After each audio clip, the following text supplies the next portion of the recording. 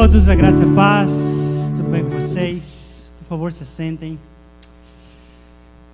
Que bom que vocês estão aqui nessa noite, que bom que você escolheu esse lugar e que bom que o Espírito Santo preparou este lugar para juntos sermos ministrados. Nós vamos ter um momento de ministração agora e há 2 semanas atrás o Espírito Santo falou algo ao meu coração através de algo que aconteceu, que tem acontecido ali em casa. Em 2011, há 10 anos atrás, eu ganhei um tablet, foi meu primeiro tablet, um iPad 1. Hoje ele serve para nada, ele é peso de papel. E em 2011, quando eu ganhei esse tablet, cara, pensa no cuidado que eu tinha com ele. Primeiro, que era a sensação do momento.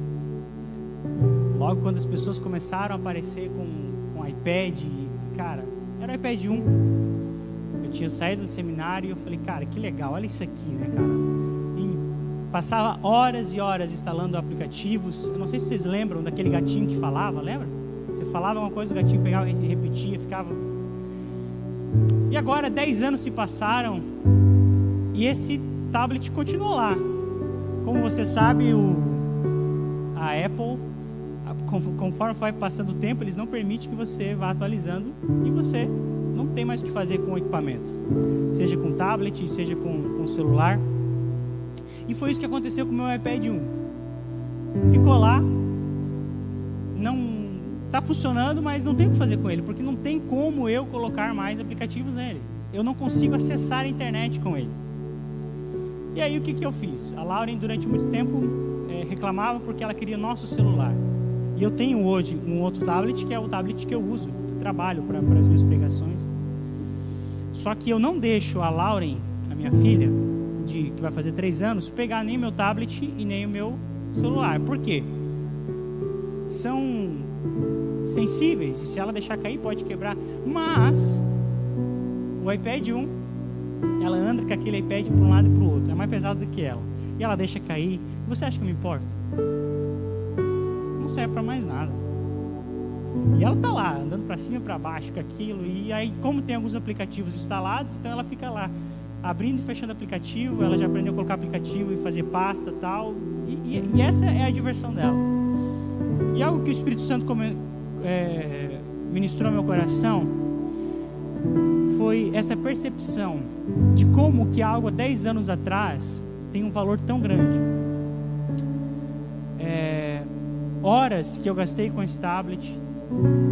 Se fosse hoje, eu jamais deixaria a Lauren pegar ele, porque seria algo precioso. E muitas vezes isso acontece comigo e com você. Nós nos apegamos a coisas que ao passar do tempo vão perder o valor, e com o passar do tempo não terão mais tanto sentido quanto havia outra hora. Se você chegar hoje lá em casa, você provavelmente vai encontrar esse tablet no chão. Por vezes eu já peguei, poxa, a Laura fica colocando isso aqui para mim. O que eu quero dizer com isso?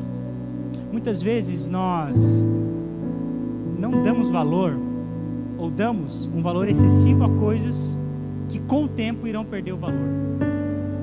E aí eu lembro de uma passagem de que Paulo vai dizer: olha, não ajuntem tesouros nessa terra, aonde o ladrão pode roubar, aonde a ferrugem pode corroer, aonde a traça pode comer e acabar. Ajunte, pois, então tesouros no céu, aonde a ferrugem não consome, a traça não come e o ladrão não consegue roubar. Há 10 anos atrás, se alguém roubasse esse tablet, eu iria ficar muito chateado. Hoje, se roubar esse tablet, a pessoa não tem valor nenhum. Essa é a realidade que essa passagem quer trazer para a gente. Aquilo que nós estamos dando valor hoje, daqui a 10 anos não terá o mesmo valor. O próprio dinheiro não tem o mesmo valor daqui a 10 anos. Nós chamamos isso de inflação. Então, Gisele, o que nós precisamos realmente dar valor hoje? Nós precisamos dar valor a este tempo, a isso que nós estamos passando aqui. O que você vai escutar nessa noite, as ministrações sobre o seu coração, as canções que foram cantadas, isso é eterno. Isso está sendo depositado da eternidade da sua alma, que é eterna. As roupas que você está usando, elas irão se acabar. O celular que você tem no seu bolso, que eu não sei quanto você pagou, dentro de alguns anos esse celular não vai valer 1/3 do que você pagou. Mas agora, o que você escutar nessa noite, aquilo que for ministrado e será ministrado nos próximos minutos, isso tem um valor eterno. E é por isso que eu quero orar com você nesse momento. Já introduzindo o Xande, que vai estar ministrando aos nossos corações, eu gostaria demais nesse momento que, mesmo sentado, você fechasse os seus olhos. E eu quero ministrar sobre a sua vida e também sobre a vida do Xande, que vai trazer palavras de vida eterna sobre as nossas vidas. Senhor Jesus, muito obrigado, Senhor, por essa noite. Muito obrigado por essa igreja. Muito obrigado pelos meus irmãos que aqui entraram, Senhor. Senhor, muito obrigado porque o Senhor tem palavras de vida eterna para derramar sobre as nossas vidas. Senhor, o que nós vamos escutar hoje vai transformar a nossa vida. Aquilo que nós temos aprendido de Ti, Senhor, tem transformado o nosso caráter, o nosso viver. Senhor, e ainda que nós venhamos ser presos, ainda que as pessoas venham tirar a nossa vida, tudo que será ministrado aqui nessa noite, todas as vezes que formos ministrados, nada pode ser tirado, Senhor. Então eu peço que o Senhor guarde isso dentro de nós, que o Senhor ministre os nossos corações verdades e que vão trazer transformação e vida com abundância.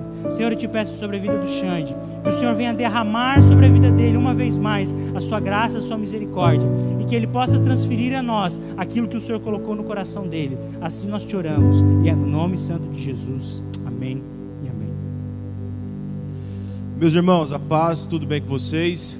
Depois dessa introdução muito mais profunda e precisa do que eu poderia ter ou planejar, eu vou quebrar o protocolo. A gente não combinou nada, eu sei que isso é clichê dizer, mas nós não combinamos nada. E eu vou direto para a mensagem, não vou introduzir nada, porque encaixa perfeitamente com tudo que eu tenho para trazer aos nossos corações hoje. Quando eu fiquei sabendo o tema que vocês iam caminhar durante essa minissérie, eu fiquei muito instigado em poder participar disso, porque eu sou muito marcado pela história desses homens. A minha primeira Bíblia, chamada Bíblia Júnior, produzida pela Vida Cristã, pela Mundo Cristão, perdão, é uma Bíblia fantástica para criança. Eu tinha 4 anos de idade, e ela perpassa pelas principais histórias do cristianismo.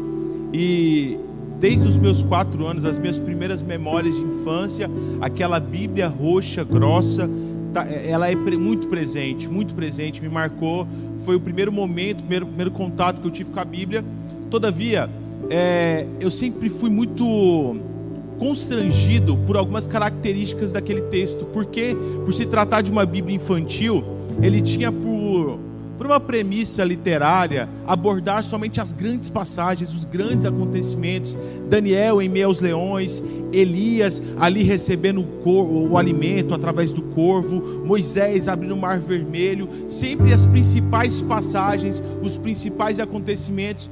E algo sempre, desde muito pequeno, ficava martelando em meu coração. Eu olhava cada uma daquelas histórias e eu ficava pensando, mas isso é tão legal, é tão maravilhoso, mas eu sou tão pecador. Eu minto pro meu pai, eu falo que eu fiz a tarefa, mas não fiz, eu não consigo acompanhar na escola, eu às vezes brigo com meu irmão. Nossa, isso é tão distante de mim. E como que eu vou viver essa vida? Como que eu vou ser igual Davi? Como que eu vou ser igual Moisés e tal? E depois que eu cresci, eu entendi que eu era fruto de um meio, fruto de um pensamento influenciado pelo espírito do tempo, e deixei de viver durante a minha infância, ou pelo menos construiu parte da minha infância, a mentalidade bíblica, né, do que era ser um herói bíblico. Vocês estão caminhando na perspectiva dos heróis da fé, Só que esta palavra, ela é muito influenciada pela visão de herói que nós temos na nossa sociedade. Quem aqui não sabe o que é um herói, né? Todos nós somos confrontados no cinema a todo momento. Os principais filmes, os grandes sucessos de bilheteria são sempre de heróis, né? A Marvel, a DC, sempre esses heróis extra-humanos, né? Para além do simples andar, caminhar, eles voam, eles lutam, são antropomórficos, enfim, uma característica que destoa do nosso dia a dia. No entanto, uma das características principais dos heróis da fé é a humanidade. Uma das coisas que eu aprendi depois dos anos, depois do tempo que eu comecei e me debrucei mais na Bíblia, foi entender, compreender que cada um daqueles homens, cada uma daquelas histórias que eu lia quando eu era criança, por detrás de acontecimentos maravilhosos, ali tinha um homem com toda a sua fragilidade, com todos os seus atos falhos, todos os seus pecados, todas as suas necessidades, as suas dependências. Então eu aprendi um pouco mais de Deus, a entender um pouco mais de Deus. Eu quero ficar com vocês no último dos heróis relatados nos grandes blocos, né? Caminhar com vocês na perspectiva da vida de Moisés. Moisés, ele fecha ali depois, a partir no capítulo 11 da carta do texto de Hebreus, o autor começa a citar nomes a ermo, né? Jefté, Sansão, Davi, parará, parará. O grande bloco ao qual ele faz uma narrativa um pouco mais expositiva é a vida de Moisés. E Moisés sempre foi um nome que me confrontou demais, absurdamente. Depois de Jesus Cristo, com total segurança, nós podemos afirmar que Moisés foi uma das grandes curvas na história de Israel, na história do povo eleito de Deus, porque apesar de Abraão, juntamente com Davi, ter participado de acontecimentos memoráveis, foi Moisés que construiu a identidade, que percorreu todo o tempo ao qual o povo de Israel viveu ali em seu desterro, e até hoje é perpassado pelos judeus que vivem em Israel ou em todo o mundo. Ele construiu essa forma de ser judeu, essa lei, essa dogmática, toda a estrutura política, a estrutura legislativa, toda a forma de ser judeu foi profundamente influenciada e construída por esse homem. Esse homem, ele é a grande referência de todos os grandes homens que pensaram judaísmo, posteriormente cristianismo, em uma perspectiva teológica, uma perspectiva biblicista. Tudo isso é sustentado na figura de Moisés. Moisés, ele é esse grande referencial. No entanto, Moisés é um dos homens mais humanos da Bíblia. Depois de Jesus, ele é um dos homens mais humanos da Bíblia. Moisés caminhou por passagens que, graças ao seu relato pessoal, ele fez uma autobiografia nos livros do Êxodo, Levítico, Número, Deuteronômio. Nós temos precisão de detalhes sobre a vida deste homem, sobre as dificuldades, sobre as renúncias, sobre as contrariedades, sobre as oposições que ele enfrentou, sobre os anseios, sobre as lutas interiores e as lutas com Deus. Todos esses momentos são ricamente detalhados em cada passagem contido em todo o Pentateuco. Então esse homem, ele é o mais humano dos heróis, o mais humano, o mais acessível, apesar de ser este grande referencial, o mais acessível de todos os heróis que nós temos relatado nos textos bíblicos. Eu quero ler com vocês Salmo 90, o único salmo escrito por Moisés. Eu quero que vocês abram comigo e deixem aberto. Nós iremos caminhar em vários textos no livro de Números, no livro de Hebreus, iremos caminhar também igualmente neste salmo. Então mantenha a sua Bíblia sempre aberta ali, para a gente ir caminhando, e vocês também tendo as suas reflexões pessoais, o Espírito Santo e ministrando aos seus corações e lhe conduzindo segundo os beneplácitos dele.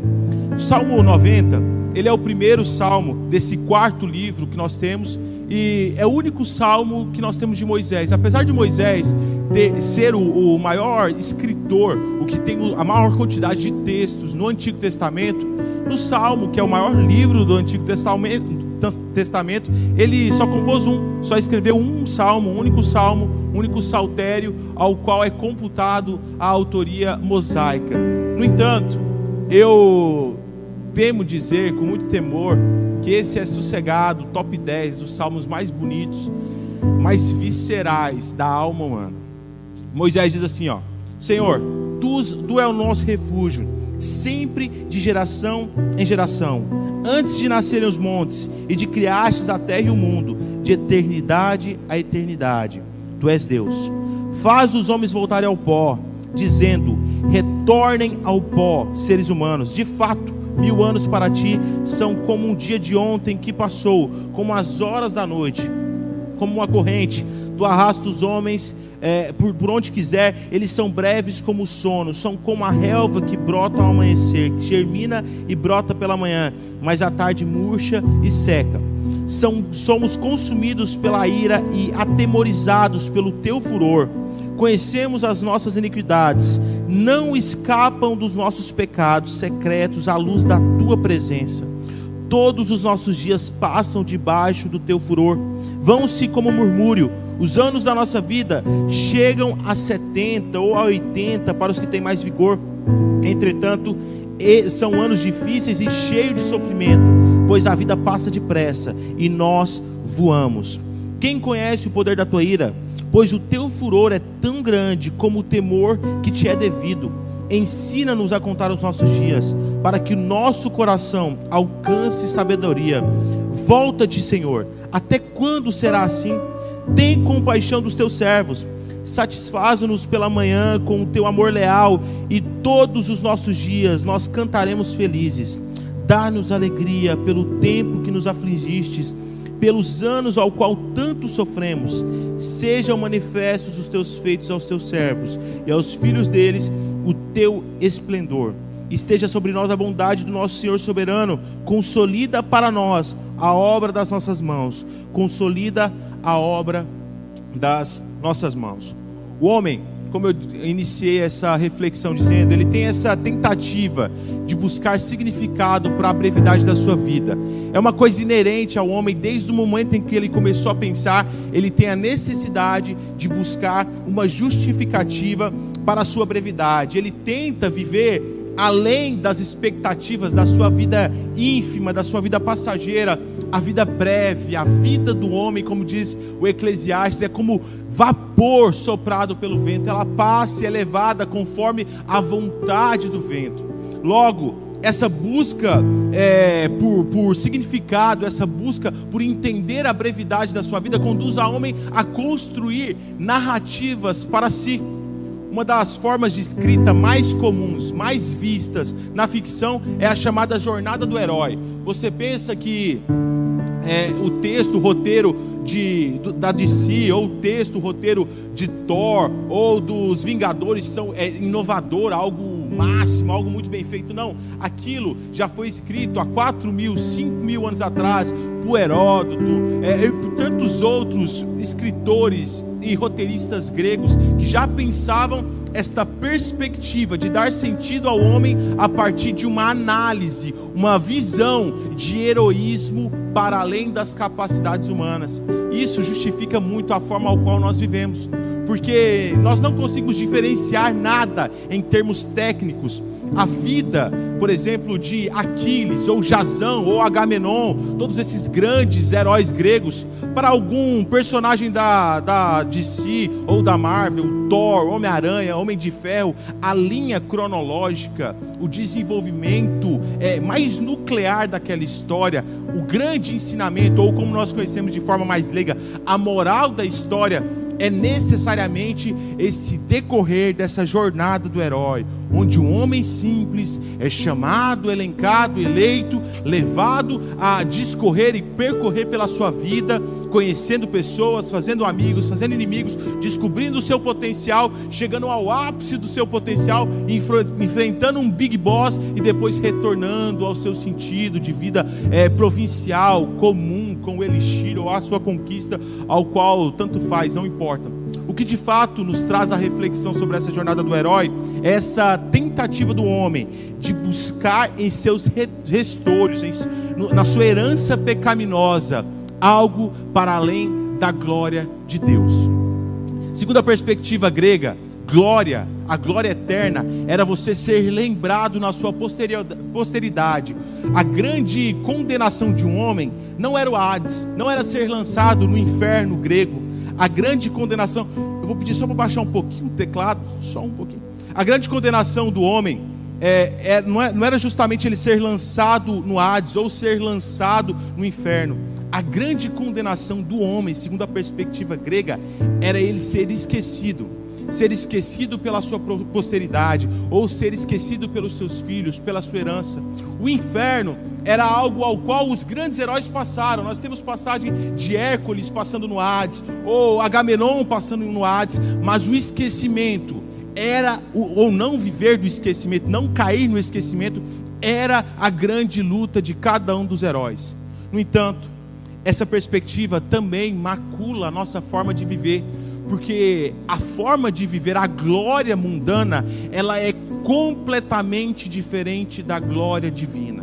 A busca por glória, segundo a perspectiva bíblica, ela é completamente diferente da busca por glória de que esse mundo tenta pregar. Essa vida de você buscar grandes conquistas financeiras, você chegar nos seus 30 anos, ter um carro do ano, um apartamento, um salário de 20 mil reais e fazer R$1.000 por dia de trade, sabe? Essa perspectiva nos aflige ainda de forma muito sutil, mas conduz muitas pessoas a viverem completamente ao inverso da perspectiva de glória de Deus.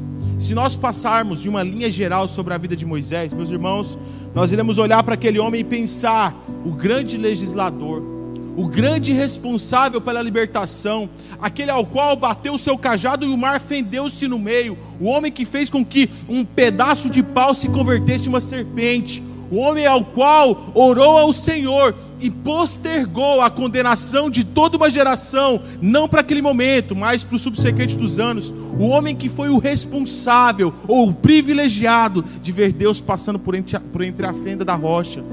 Mas se nós passarmos nos detalhes da vida de Moisés, nós iremos ver um homem frágil, simples, falido, por vezes constrangido com a sua ineficácia, a ausência de qualidades ou competências para exercer a sua vocação.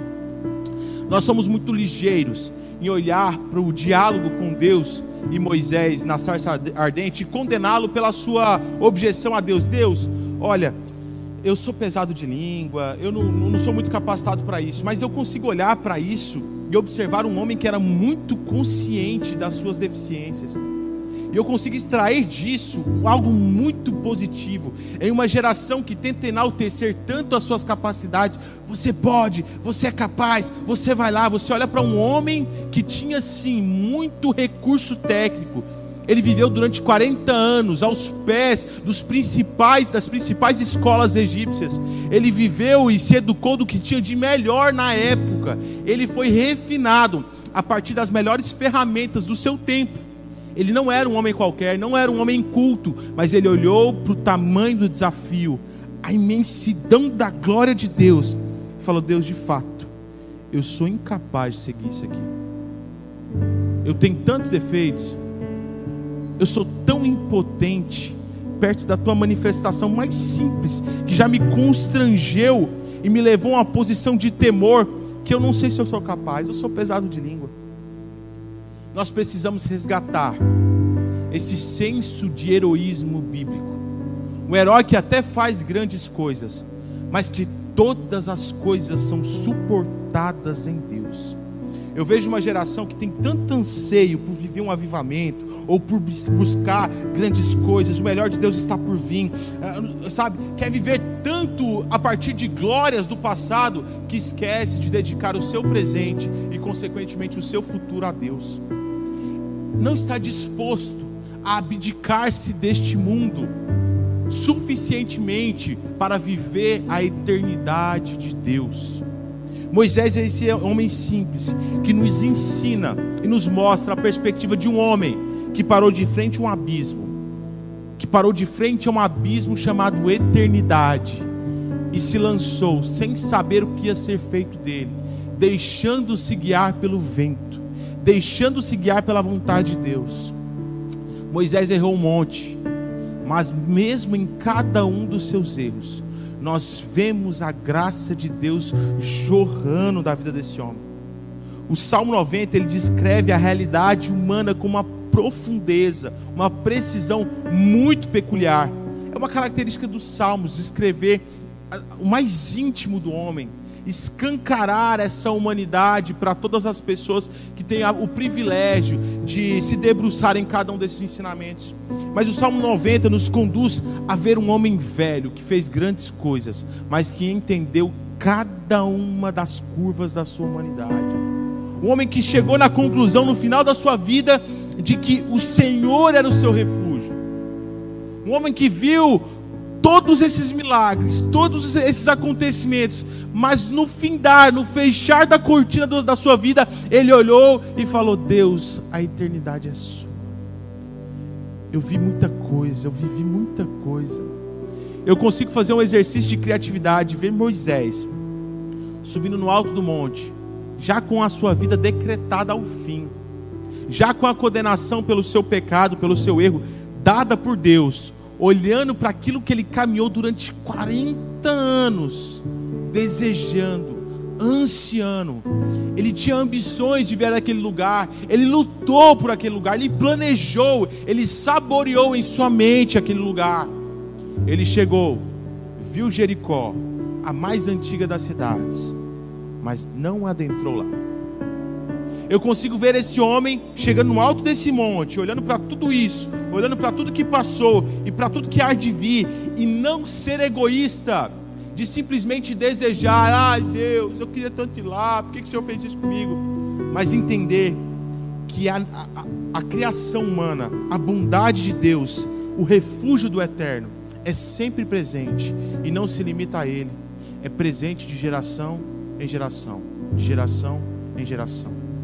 Perpassa os anos, extrapola a nossa simples humanidade e atinge algo que é infinitamente maior do que nós. Numa perspectiva humana, meus queridos, nós não somos nada. Nós somos pó, um simples pingo nesse mar de criação, nesse mar de pessoas.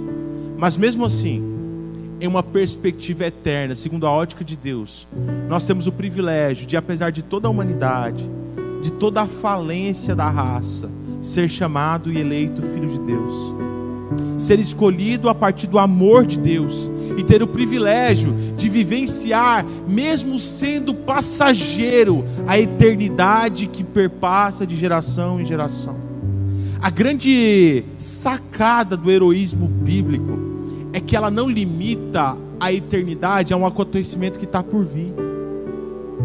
Ela não limita a eternidade ao posterior à morte, ou algo recluso a seres seletos, semideuses escolhidos pelos beneplácitos dos deuses, extremamente luxuriosos e ambiciosos. Não, essa eternidade, mesmo nesse corpo caído, ela é um privilégio de todos aqueles que são chamados filhos de Deus. Você, blumenauense, ou qual seja o lugar que você nasceu, você que foi chamado filho de Deus, foi eleito pelos planos de Deus, você tem o privilégio, a oportunidade de experimentar essa porção da eternidade todos os dias da sua vida, e não somente quando você morrer. O grande erro dessa geração é que ela deseja tantas coisas, ela quer viver tantas coisas, ela quer fazer tantas proezas, que se esquece do que de fato é verdadeiro: a glória eterna. Nós queremos viver tanto para esse tempo, que nós nos esquecemos de preparar este tempo para nos capacitar a viver a eternidade. Nós estamos dispostos a abandonar ou colocar em risco a nossa eternidade por simples ambições passageiras e humanas. Moisés nos ensina, porque em nenhum momento ele colocou em privilégio ou em primeiro lugar os seus desejos, as suas ambições, as suas opiniões. Em nenhum momento você vê esse homem interferindo com Deus em benefício próprio. Todas as vezes que ele vai interferir em alguma ação de Deus, ele sempre interfere em benefício do outro, em benefício do próximo, em benefício de todas essas gerações que seriam beneficiadas pela ação eterna de Deus.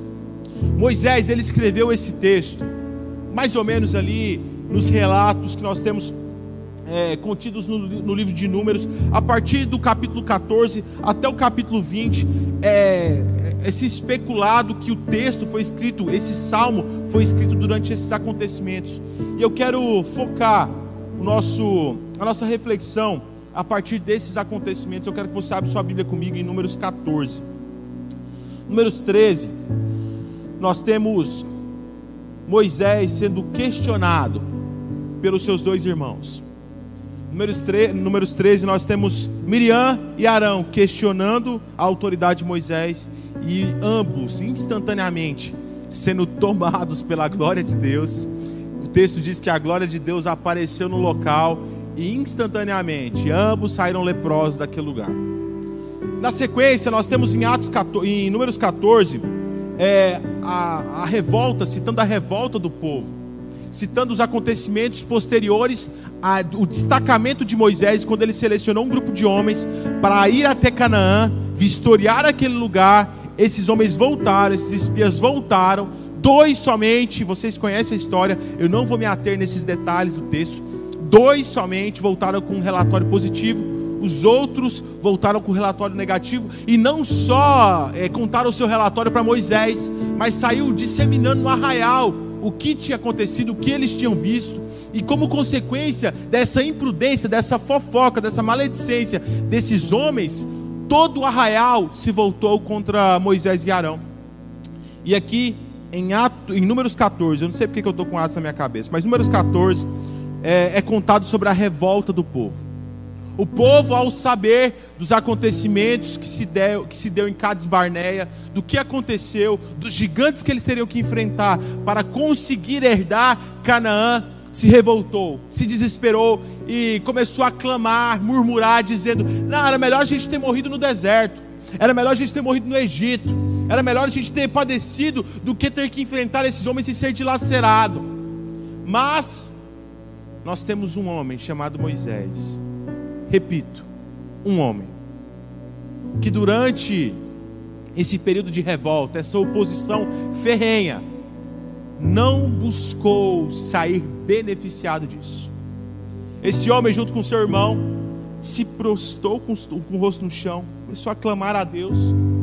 Josué, junto com Caleb, rasgaram as suas vestes, desesperado, tendo em vista o quão era grande o pecado daquela nação. A glória de Deus tomou aquele lugar. Vamos para o texto? A partir do verso 10. Mas toda a comunidade falou em apedrejá-los. Então a glória do Senhor apareceu a todos os israelitas na tenda do encontro. E o Senhor disse a Moisés: até quando este povo me tratará com pouco caso? Até quando se recusará a crer em mim? Apesar de todos os sinais que realizei entre eles, eu os ferirei com praga e os destruirei, mas farei de você uma nação maior e mais forte do que eles. Olha só a proposta de Deus para Moisés. Moisés, até quando que esse povo vai continuar? Eles já fizeram 1, 2, 3, 4, 5, 10 vezes. Eles são incorrigíveis. Apesar de ter separado essa nação como herança de Abraão, como fruto da minha promessa, eu lhe proponho uma coisa: vamos acabar com esse povo, e eu vou fazer de você uma nação mais forte e mais capaz. Se fosse qualquer outro herói mundano, olharia para essa proposta de Deus, bateria no peito e falaria: agora é meu momento, eu vesti a camisa 10, é para isso, vou matar esse povo, deixa que eu comando, a minha herança vai ser muito melhor. Mas a oração parece um júri. Moisés, como um advogado de defesa do povo, esse povo que há minutos queria apedrejar ele, olha só o que ele diz a Deus. Verso 17. Verso 13. Mas Moisés disse ao Senhor: então os egípcios ouvirão que pelo poder fizeste esse povo sair, esse povo que te vê face a face, Senhor. E a tua nuvem foi pairando sobre eles, e quais vais adiante deles numa coluna de nuvem de dia, numa coluna de fogo à noite. Se exterminar este povo, as nações que ouviram falar do que fizeste dirão: o Senhor não conseguiu levar esse povo à terra que lhes prometeu, em juramento, por isso matou-lhes no deserto. A contraproposta de Deus em nenhum momento visou o benefício a contraproposta de Moisés em nenhum momento visou o benefício próprio. Nós temos Moisés como a oportunidade de se tornar o grande patriarca daquela nação, o escolhido de Deus, uma nação mais forte, mais capaz. Mas quando confrontado, ele não olha com o benefício que ele ia tirar disso tudo. Ele olha para Deus e diz: Deus, eu preocupo mais com o teu nome. Eu preocupo muito mais com os boatos que vão correr dos povos e nações que ouviram dos teus grandes feitos, ouviram da tua mão forte, ouviram sobre o livramento que o Senhor deu como herança e promessa para o teu povo, do que aquilo que vai acontecer comigo. E é muito engraçado que em nenhum momento você vê Moisés falando: Deus, se esse povo vir apedrejar, manda um anjo para me proteger. Se esse povo vir querer atentar contra a minha vida de Arão, o Senhor cuida de mim, não deixa nada acontecer. Não, Moisés, ele simplesmente clama pelo nome de Deus. Olha que ironia. Moisés se preocupa só com o nome de Deus, só com a glória que é verdadeiramente eterna. Moisés nos ensina que é uma característica daqueles homens que não foram dignos deste mundo, que muito mais vale a glória eterna do que a glória passageira. Por mais que ele fosse eleito como grande patriarca, o grande homem escolhido, o grande herói daquela nação, ele sabia que o nome do Senhor valia muito mais do que qualquer oferta, qualquer estilo de vida, qualquer cosmovisão deste mundo. Nós precisamos olhar para as ofertas que nos são direcionadas do mundo e colocar os óculos de Moisés e se preocupar antes de todas as coisas com a glória de Deus.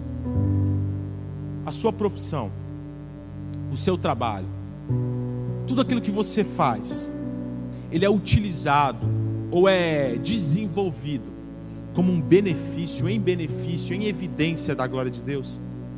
O seu ministério, a sua vocação, aquilo que Deus te separou para viver como um herói bíblico, ao qual todos nós temos plena capacidade de exercer. Você tem exercido isso em benefício próprio, em exercício da sua glória, em desenvolvimento do seu nome, ou entendeu que é muito maior, muito melhor viver a glória que é de fato eterna? A glória humana, gente, ela é passageira, absurdamente passageira. Mas a glória de Deus, ela ultrapassa toda a compreensão humana, todo o desenvolvimento, toda a forma de olhar esta vida, ela é muito maior. Moisés teve uma oportunidade de ouro, mas quando constatado com isso, quando colocado em evidência essa possibilidade, ele olhou para o alto, olhou para a glória e escolheu aquilo que é eterno.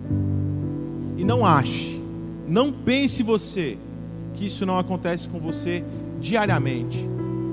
Quantas escolhas nós fazemos diariamente, que a nossa única iniciativa, a nossa única busca é por satisfazer a nossa vontade, satisfazer os nossos desejos, buscar atender às nossas ambições, sempre em detrimento à glória de Deus. Todas as vezes que você escolhe viver a sua glória, você está automaticamente colocando para o lado, colocando escondendo a glória de Deus, destruindo aquilo que é eterno em sua vida, aquilo que foi lhe colocado como oportunidade de glória. Meus irmãos, uma das características relatadas de Moisés em Hebreus é que ele é um homem que não se deixou influenciar pela forma de viver do Egito. Ele foi um homem que não se deixou influenciar pelo título de filha do faraó. O autor de Hebreus, ele destaca essa característica e nos fala demais aos nossos corações, porque ele tinha todas as oportunidades, todo o ensinamento, toda a capacidade de viver essa vida heróica, essa vida do YouTube, essa vida de celebridade. Gente, é só você ver os vídeos que estão mais em evidência.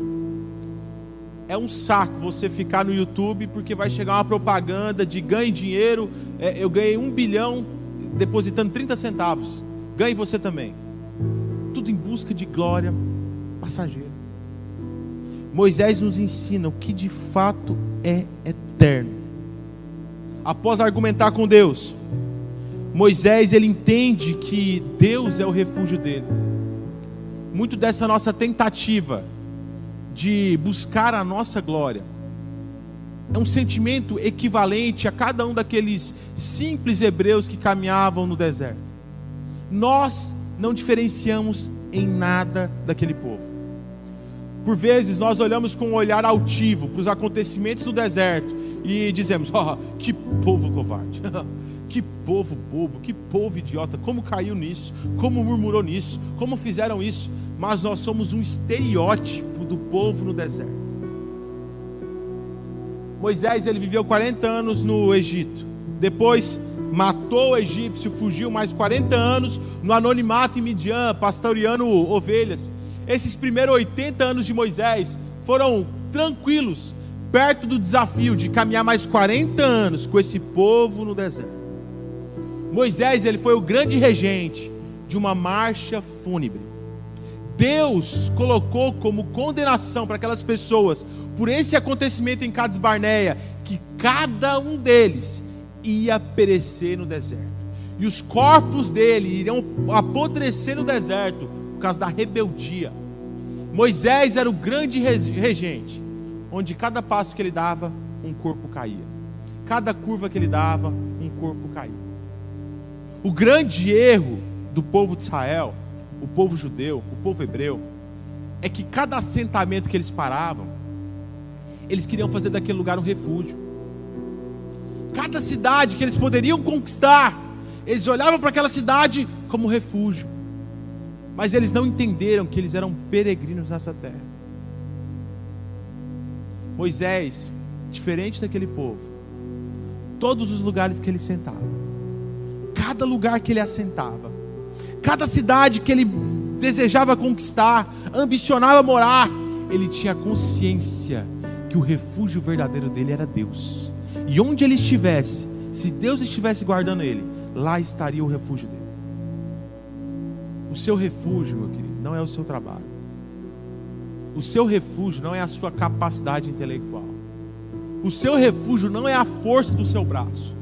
O seu refúgio não é aquilo que você tem. O seu refúgio é Deus.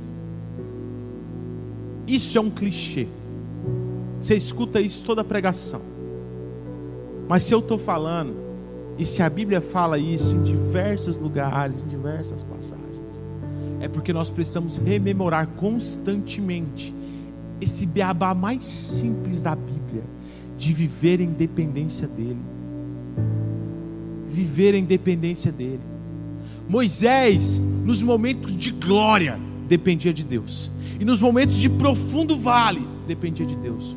Nos momentos de grande aflição, dependia de Deus. Mas nos momentos de euforia e festa, ele dependia de Deus.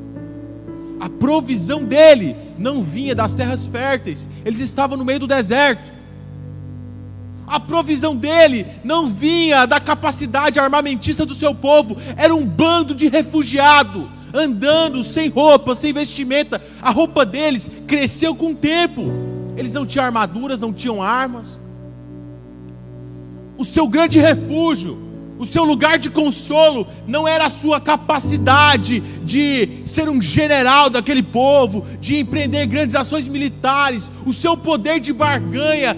A maioria das barganhas entre as outras nações que Moisés fez falhou. Moisés era um péssimo estadista. Ele não conseguiu nem passar a terra de Edom. Ele teve que dar uma volta enorme.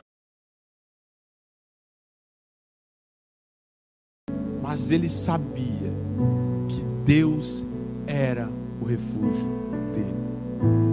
As negociações humanas falhavam, mas Deus era o refúgio dele. A força do braço não era suficiente, mas Deus era o refúgio dele. As terras eram desertas, pedra e areia, mas Deus era o refúgio dele. Sabe por que a gente não vive milagre de Deus? Porque nós não nos lançamos em nos refugiar somente nele. A gente quer se refugiar naquilo que a gente tem, refugiar naquilo que a gente é, na nossa família, na nossa capacidade de argumentação, e não em Deus. Depender de Deus não é algo romântico. Apesar das músicas proporem uma glamorização dessa dependência de Deus, mas eu tenho algo para te dizer nessa noite. Depender de Deus não é algo romântico, não é algo muito bonito de se viver. Depender de Deus é difícil. Só depende de Deus de forma genuína quem enfrentou um deserto na sua vida. Só consegue olhar Deus e conhecer com os seus próprios olhos quem perdeu tudo. A grande sacada do livro de Jó, que foi uma história que se passou num tempo muito próximo de Moisés, em uma terra muito próxima que Moisés conhecia muito bem, Midian. Alguns dizem que esse relato é um relato de Moisés, o relato de Jó. É que Jó, ele era um homem bom. O próprio Deus, no capítulo 1, e depois reitera no capítulo 2, diz que Jó era reto, justo, íntegro e se desviava do mal. Mas Jó precisou passar pela provação, precisou caminhar no deserto como um peregrino para vivenciar o milagre de Deus, para poder olhar para o alto e dizer: Deus, antes eu te conhecia só de vir na igreja, escutar a pregação, cantar um louvor. Eu de fato eu era reto, justo, íntegro, desviado do mal. Mas agora esse deserto que eu caminhei me colocou debaixo das tuas asas. Eu conhecia o teu resguardar, o teu cuidar. Não menospreze as perdas da sua vida. Não deixe de viver nunca como um peregrino. Não ache que na profissão que você conquistou, que você tanto desejou, agora você tem uma cidade fortificada para morar. Não ache que a sua família, que você tanto desejou, é essa nova Canaã que chegou para você viver em uma terra que emana leite e mel. Não ache que a sua vocação é esse lugar seguro que você chegou para vivenciar esse tempo de provisão, esse tempo de prosperidade. Viva cada passagem da sua vida como um peregrino do deserto. Caminhe cada passo, cada tomada de decisão, entendendo que você é um peregrino. Grande parte das nossas falhas, dos nossos pecados, grande parte dos problemas que nós enfrentamos nas nossas vidas é resultado de uma mente sedentária, uma mente de alguém que buscou uma cidade fortificada em seu coração e ali sucumbiu à preguiça, ao pecado, sucumbiu aos privilégios desta vida. Entenda, você é chamado para viver constantemente como um peregrino, como alguém que vive algo maior do que você.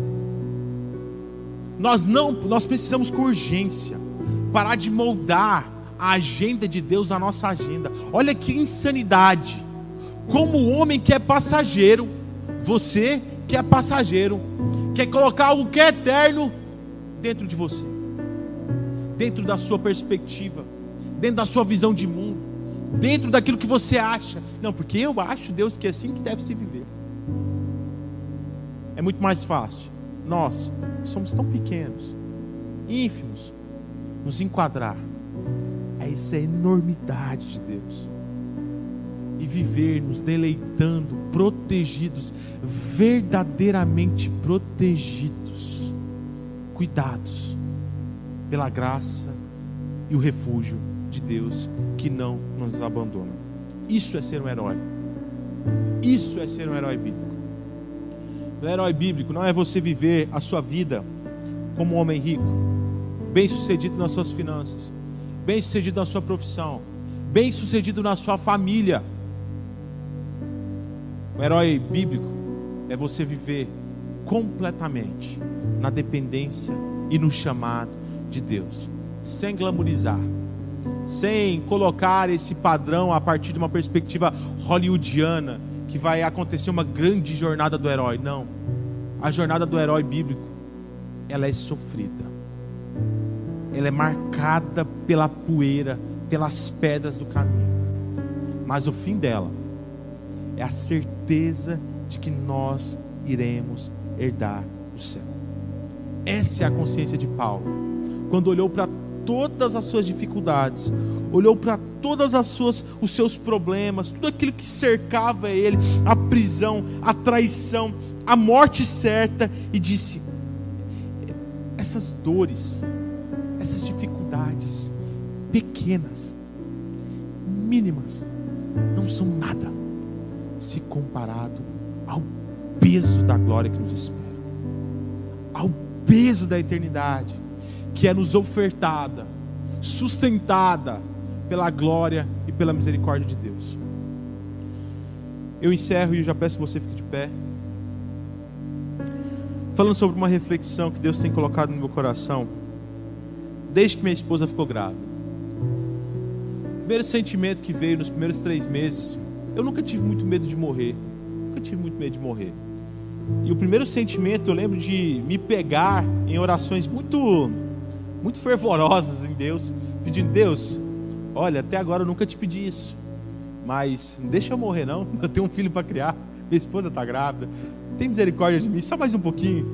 E eu lembro que, olhando para minha esposa agora, ela está na reta final, eu não vi o rosto do meu filho, eu não vi a feição dele, mas eu olhei para aquela situação, eu olhei para tudo que envolve esse momento de gravidez, e comecei a pensar sobre o amor de Deus sobre as nossas vidas.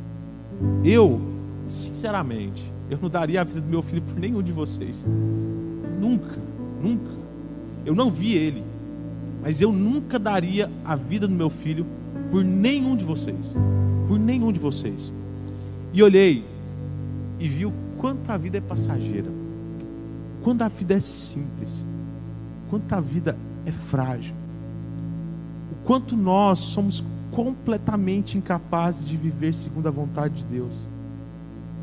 Olhei para tudo isso, olhei para o amor de Deus e comecei a refletir de forma muito mais profunda, muito mais densa do que é de fato viver segundo a vontade de Deus.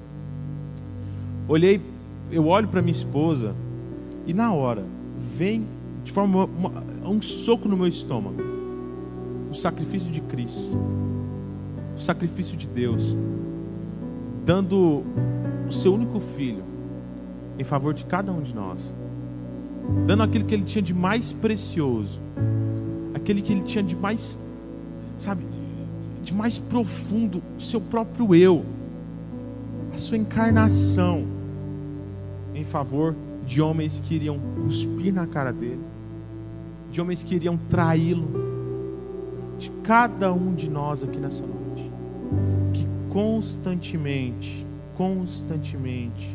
revivemos através dos nossos pecados a morte de Cristo. E eu comecei a pedir a Deus que me tirasse dessa perspectiva do mundo, limpasse a minha visão dessa influência de buscar viver segundo essa glória terrena, que colocasse cada vez mais no meu coração a forma de se viver do céu, a forma de buscar a eternidade verdadeira, genuína, aquilo que não se acaba, tesouros que não são conquistados a partir de capacidades e esforço, mas é por glória e graça constante da misericórdia de Deus. Eu quero que você saia daqui nessa noite. Eu peço ao Espírito Santo que nos tire dessa noite buscando constantemente viver como um herói bíblico, nos tirando desse mundo, nos limpando deste mundo, nos trazendo a perspectiva real do que é ser santo, o que é ser separado, sem viés ideológico, sem influência de visão de mundo diferente. Não, viver completamente para Deus, nos entregar genuinamente à vontade de Deus. Parar de frente a esse abismo, olhar para a nossa deficiência, olhar para a nossa incapacidade, para as nossas falhas, olhar para a glória eterna de Deus, para a graça e para a misericórdia de Deus e pular, sem ressalva, deixando com que o vento nos guie. Viva constantemente para a glória de Deus. Feche seus olhos. Pai, nós te agradecemos. Nosso sentimento, o sentimento que conduz os nossos corações antes de todas as coisas, Pai, é um sentimento de gratidão. Um sentimento de gratidão porque o Senhor nos achou, porque o Senhor nos encontrou, Pai. O Senhor nos deu a perspectiva, a possibilidade de viver uma vida de glória genuína. Nós que, conduzidos pelo pecado, estamos fadados a viver em busca dessa glória falida, essa glória que o vento destrói, a traça destrói, esses tesouros, Pai, que são reflexos da falha humana, mas a Tua graça, a Tua potente mão, nos refugia disso tudo, nos protege, nos blinda e nos capacita para caminhar sobre o deserto desta vida, Senhor, em direção à Tua glória eterna. Senhor, eu te peço por misericórdia, que a Tua boa mão não nos abandone, não nos deixe nos refugiar nas coisas deste mundo, mas nos ensine como um bom pastor a nos puxar e nos refugiar na Tua glória, Pai. Senhor, que o Teu fogo venha nos depurar e todo mal, Senhor, todo mal venha ser retirado, Pai. Nós estamos dispostos, Pai, pelo Teu Espírito a enfrentar o deserto, desde que a Tua presença e a Tua glória nos mantenha naquele lugar. Nós preferimos, Pai, mediante a capacidade do Teu Espírito, viver nesse deserto pedregoso, Pai, do que nos refugiar na cidade construída por mãos humanas. Senhor, eu te peço por cada um dos meus irmãos, eu te peço pelas nossas vidas, Cristo. Cuide de nós, Pai, nos ensine. Nós somos completamente dependentes de Ti. No nome de Jesus. Amém.